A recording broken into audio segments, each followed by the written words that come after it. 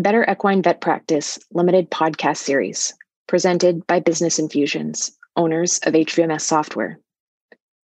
The views, thoughts, and opinions expressed in this podcast belong solely to the people interviewed and do not reflect the official policy or position of Business Infusions, HVMS Software, our employees, or companies.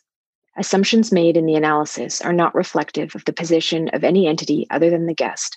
And since we are critically thinking human beings, these views are always subject to change, revision, and rethinking at any time. Our goal is to inspire and connect different conversations and different perspectives in the equine veterinary space.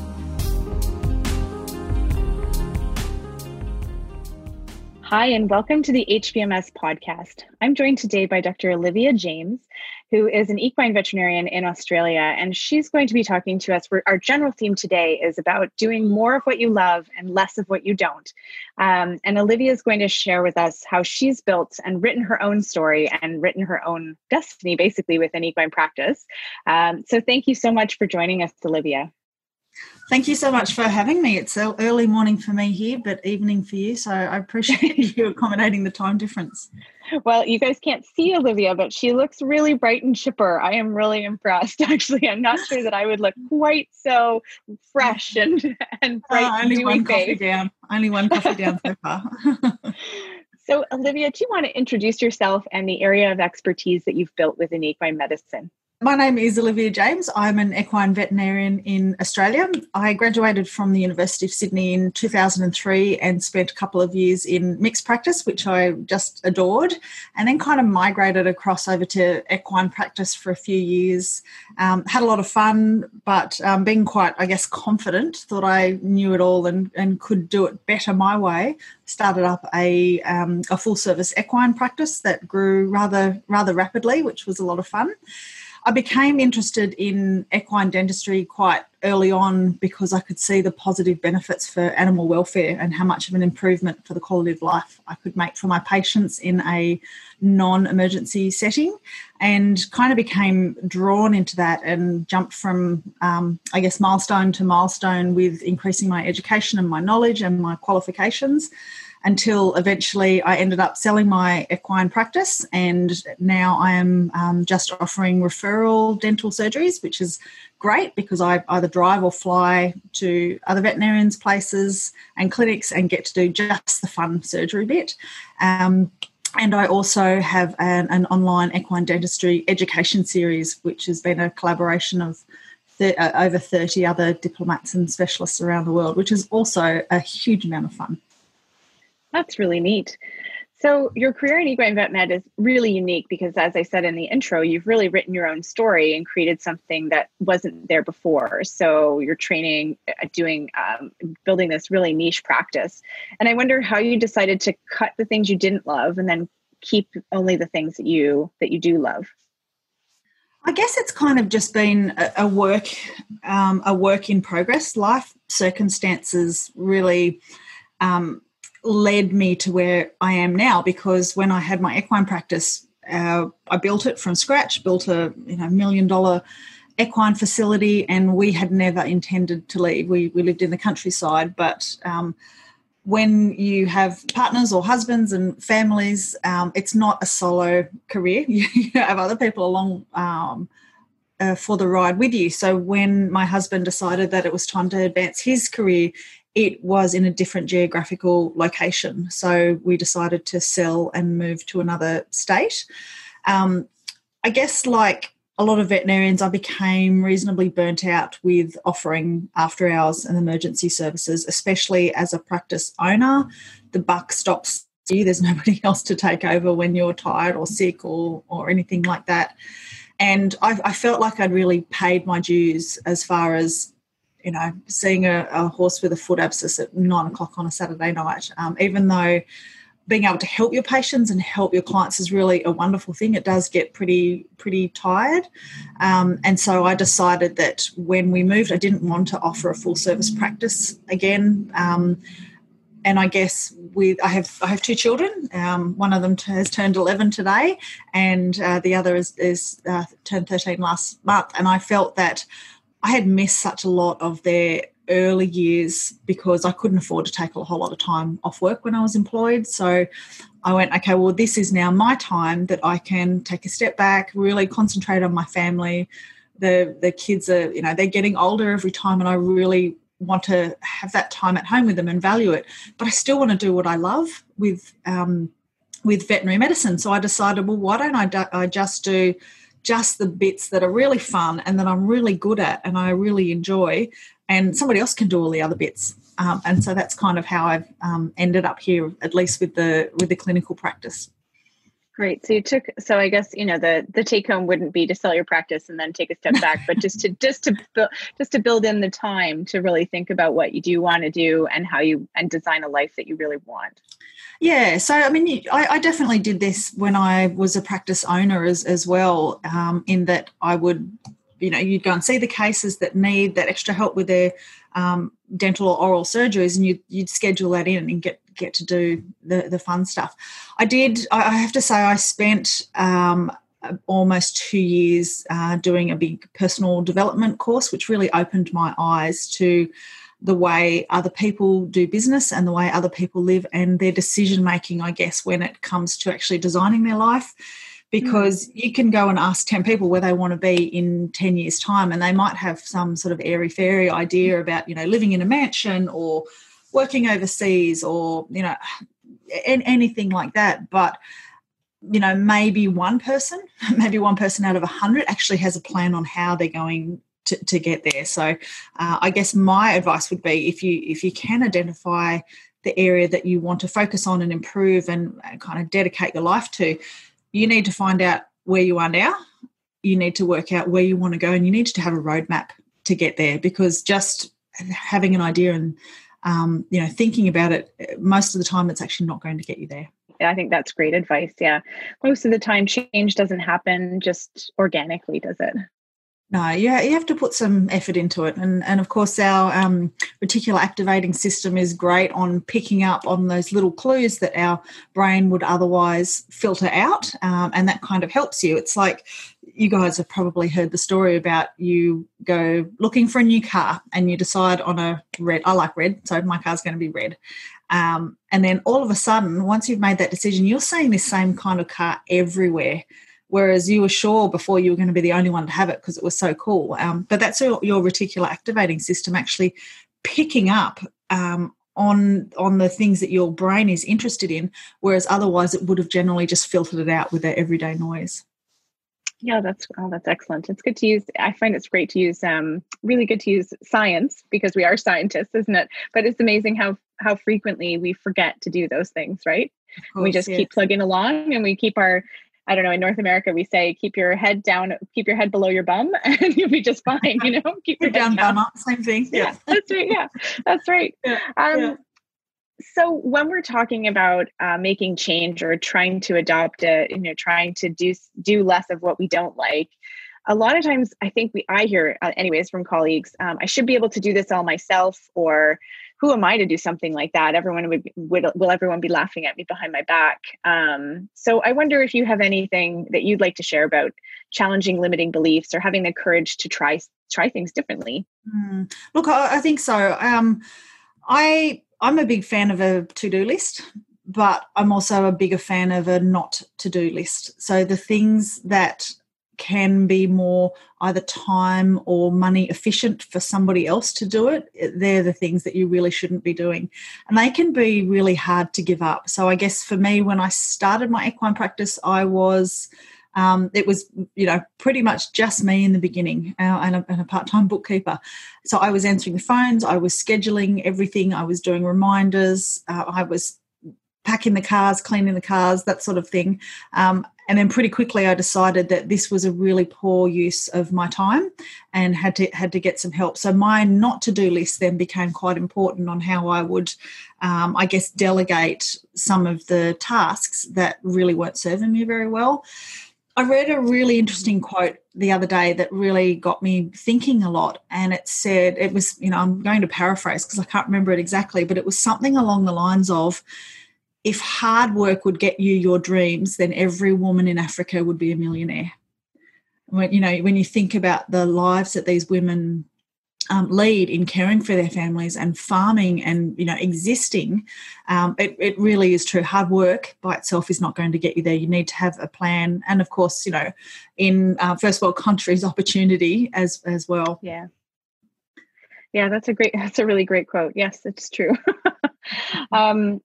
So the theme of our episode, of course, is to do more of what you love and less of what you don't. And we've talked about how you niched into dentistry, but I wonder if you have other areas where you've decided to kind of farm out tasks that you didn't like. So how did you take that jump from doing it all in your practice to all of a sudden farming everything out and deciding to enlist help and ask for help from others? I can think of a couple of, turning points. And one is not particularly about veterinary medicine, but it's around living your life as a veterinarian. And it's when my kids were quite young and we lived in Canberra in the southern part of Australia, which it doesn't get cold like you guys get cold, but it gets pretty cold. And I had done a full day's work. I'd come home, I'd cook dinner and put the kids to bed, and then I sat down at the desk to write up the day's notes and do the billing and drug ordering and everything else that needed to be done. And just before I went to bed, I thought I'd better go and hang out that washing on the line. So in Australia, we hang our washing outside on the line to dry. We generally don't use tumble dryers. And I went, okay, I'll go and do that, and then I'll get to go to bed. And at this stage, it was past 1 o'clock in the morning.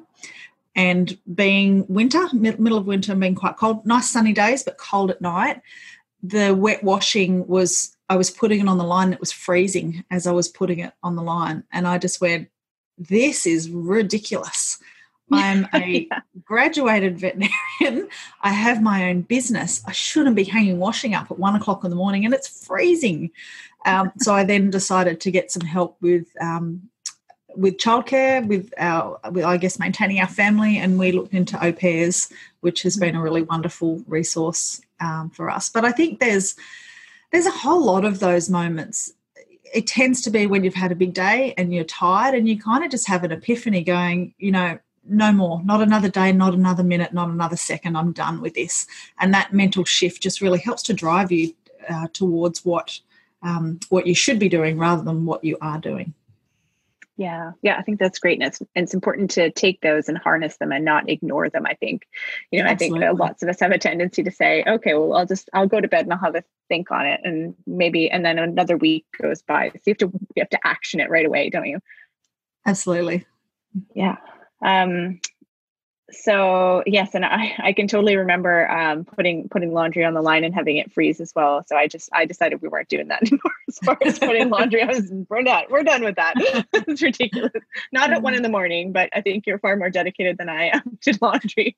And I wonder, Olivia, if you have any advice on holding yourself accountable as a business owner.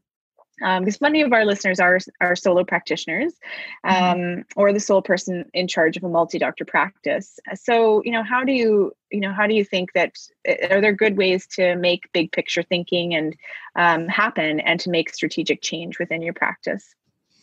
I think a really important part of being a practice owner or the person in charge is that you have to really step back and make sure you take time to work on the business rather than in the business, because otherwise it tends to be like a ship without a captain. You're kind of just sailing on, not really have any idea where you're going, and then all of a sudden you end up somewhere where you never thought you'd be, and you had never planned to be there. But by taking the opportunity to step back and do some goal setting and planning, and the little things like plan out your social media content for the next 6 months, or your newsletters, plan out what services are really working in your practice, weed out the services that are not making you money, they're not serving you, they're burning your veterinarians out, and get rid of them. So taking that time to step back and really look at your practice and even your life as a whole objectively is really invaluable. But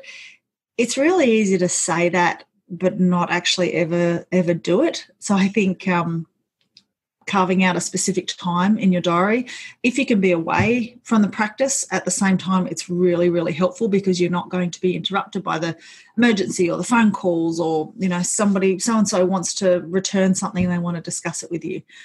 So if you can actually remove yourself from the practice situation and I guess, kind of immerse yourself in what you're doing, that's really beneficial. And everybody's heard about KPIs and managing businesses. If you can get some of your financial data and KPIs in there as well, and just make sure you're regularly monitoring it, can be really invaluable. Oh, that's excellent advice. Yeah, I mean, I really hope is not a strategy, is it? Unfortunately. Absolutely. So I just want to touch on the online courses that you have developed and the training program that you've put forth. So tell me about that transition to the hands-on doing the cases versus impacting lots and lots of different people with the online courses. And can you walk me through some of the decision process that led you to do that? Yeah, sure. So I've been teaching equine dentistry to veterinarians for over a decade now, and I love it. It's just so rewarding.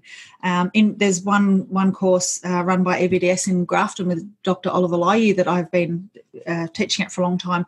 And what I really love about that is seeing the veterinarians come in at the beginning and they're like, oh, this is going to be really hard. I've got no idea. And then coming out the end being so confident and competent and just, getting excited about the diseases they're diagnosing and treating. And it's just a really wonderful feeling to be able to be part of their journey and to help them. But the way this came about is there's a bit of a story behind it. In May of 2019, I did some volunteer work with Animal Aid Abroad in some remote islands in Indonesia. And these are the Gili Islands, and they don't have any motorised transport on these islands. So they're quite small. Indonesia's a developing country. They use horse and cart or horse and Sudomo for everything. So transporting people, tourists is their main industry. They use it for moving rubbish off the islands, for transporting building goods, anything that you can think of. It's all down to horse and cart. And a colleague of mine, Dr. Kirsten Jackson from Perth, has been working with these ponies over there, specifically the rubbish ponies initially, to improve their welfare, because their welfare was very poor. They would be offered seawater to drink. And it's hot over there. So can you imagine being hot and thirsty and only having salty water to drink? A lot of them were emaciated. Their basic animal husbandry needs were not being met. So she started this movement, and then Animal Aid Abroad came along, and they kind of were working together to help these ponies. I decided that I was finally going to go over and volunteer. Now I had the time. Now I didn't have my practice anymore. And went over there with a whole group of people and some students and had a really wonderful time just, doing lots of dentistry, but it's the basic stuff, like looking at their hoof care and their deworming schedule and looking at wounds and things like that, like really quite basic stuff.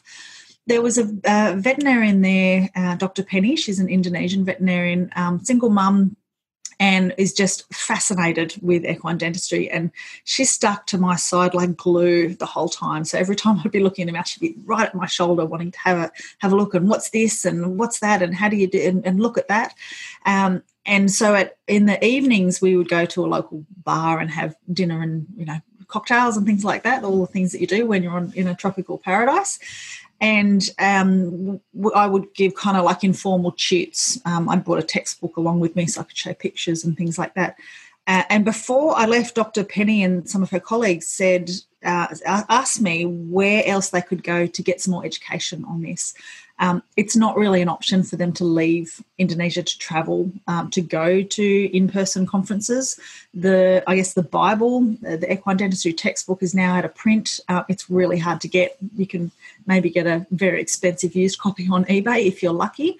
And I had a look online and I found about, I think it was 4 hours or 6 hours of lectures on there. And I said, well, you can look at that, but if you're really interested, I can put something together for you. So I can record it, I can send it to you, and you can keep learning that way. And it kind of got me thinking about how much this would benefit other people if they could access this sort of education while they're driving or while they're at home, because as a mother, a wife, and a veterinarian, it can be really tough to leave home. You've got to organise childcare. You have to organise your roster changes, someone to look after your property, someone to look after your pets. There's the loss of income while you're away, especially as the practice owner. The income almost always decreases when you're away. I used to, for example, when I would go to these, or go away and travel to these conferences, I would have to cook a week's worth of dinner to put in the freezer. And some people forget that, and not to be sexist, but often it's the men that don't even think about the mental load that the women have to bear in order to get themselves away to conferences. And then the other things like the cost of travel, so your flights, your car hire, accommodation, the food away, it gets really expensive. So I thought, okay, well, I've sold my practice. I have time now. Why don't I put something together and see if we can help even more people? So it started off as about 6 or 8 lectures, and I spoke to a few friends of mine. I'm in the tail end of my advanced standing residency for American AVDC, American Veterinary Dental College, and so I reached out to a few of my colleagues and friends and said, I want to do something like this. Can we collaborate and do it together? Because I didn't want it to be just me delivering the whole lectures all the time. I thought it might get a bit boring for some people. So there's my first limiting belief. And they all said, that is fantastic. This is something I've always wanted to do, but it's such a huge thing to do. Like, I just don't have the time. And I said, well, let's collaborate. And I reached out to a whole heap of people and said, can you lecture on this? Can you lecture on this? And they were like, absolutely, love to help, want to do it. So over sort of 9 months or so, I was recording, just like this, doing it on Zoom, recording lectures with my colleagues in a more conversational style, in an audiovisual format.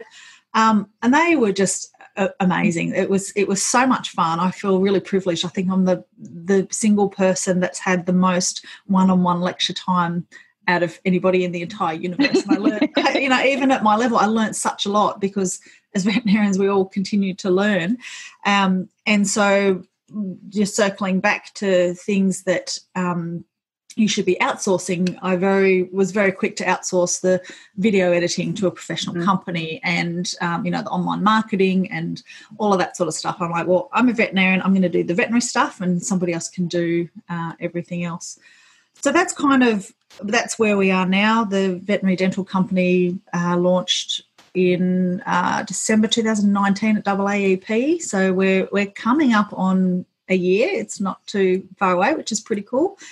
And we have had such fantastic feedback from this that we've decided, so I don't know, call me crazy, but that we're going to take what we've done for veterinary equine dentistry and we're going to apply it for the niche in the market that's often forgotten, and that's veterinarians in equine practice that are not doing internships or residencies. They're not in big hospitals. They might be new or recent graduates, or just really wanting to improve, or veterinarians who see horses in mixed practice. And we're going to collaborate. We've got about, I think, 60 veterinarians on board right now, including some really big names, which is pretty cool. And we're going to basically have an equine practice. I haven't actually come up with a word for it yet, but course or program or something like that, so people can continue to learn online in their own time, because I think that's a really big trend that we are seeing now, especially due to COVID. I think COVID has really taken the veterinary industry and really dragged it kicking and screaming into modern day times, because most other industries have been doing online learning or communication or whatever that may be for quite a long time. The small animal practices have very much taken it on, but equine and large animal are really, we're still quite a few years behind. So if there's anything good to come out of this whole situation, it's that learning has now become streamlined and it's now more accessible to people worldwide, which I'm super excited about. That's really neat. Thank you for sharing that story and the origin of the dentistry program. I think there are a couple of things that jump out at me from that, and you can tell me if I'm wrong about these points, but I love the idea that you saw a problem and you saw how you could fill that problem. And even though you thought, oh, I don't know if I could do it alone because I might be boring to people if I did it alone, which I'm going to say probably is not true, but but then you reached out and collaborated and did something. And so you didn't just, I think, and that's one of the wonderful things about this day and age is that we can collaborate with people all around the world, which is really cool. So you collaborated, you saw the problem, and then it's just really taken off from there, and you're expanding it, which is so cool. So thank you very, very much for sharing that. And as well, it really came out of a genuine need for, and solving the problems of people. And I agree with you, like it's very hard to go away sometimes, particularly as a solo practitioner. It's almost impossible to get away unless you have a really good on-call group. And family support, yes, of course. So that too. I think having a big, hairy, audacious goal is really important. And everybody's heard the analogy of how do you eat the elephant? It's one bite at a time. And I'm definitely feeling that now. And there's times where I go, this is just overwhelming. It's just too big. But if you just keep plugging along day by day, you'll eat the elephant bite by bite, and you'll get there. Oh, I love that. Well, thank you so much for joining us. That's beautiful advice to end on, I think. Thank you for having me. Thank you for listening to the Better Equine Vet Practice Limited podcast series, presented by Business Infusions, owners of HVMS Software. For more information, visit businessinfusions.com/podcast or follow us on social media at HVMS Software.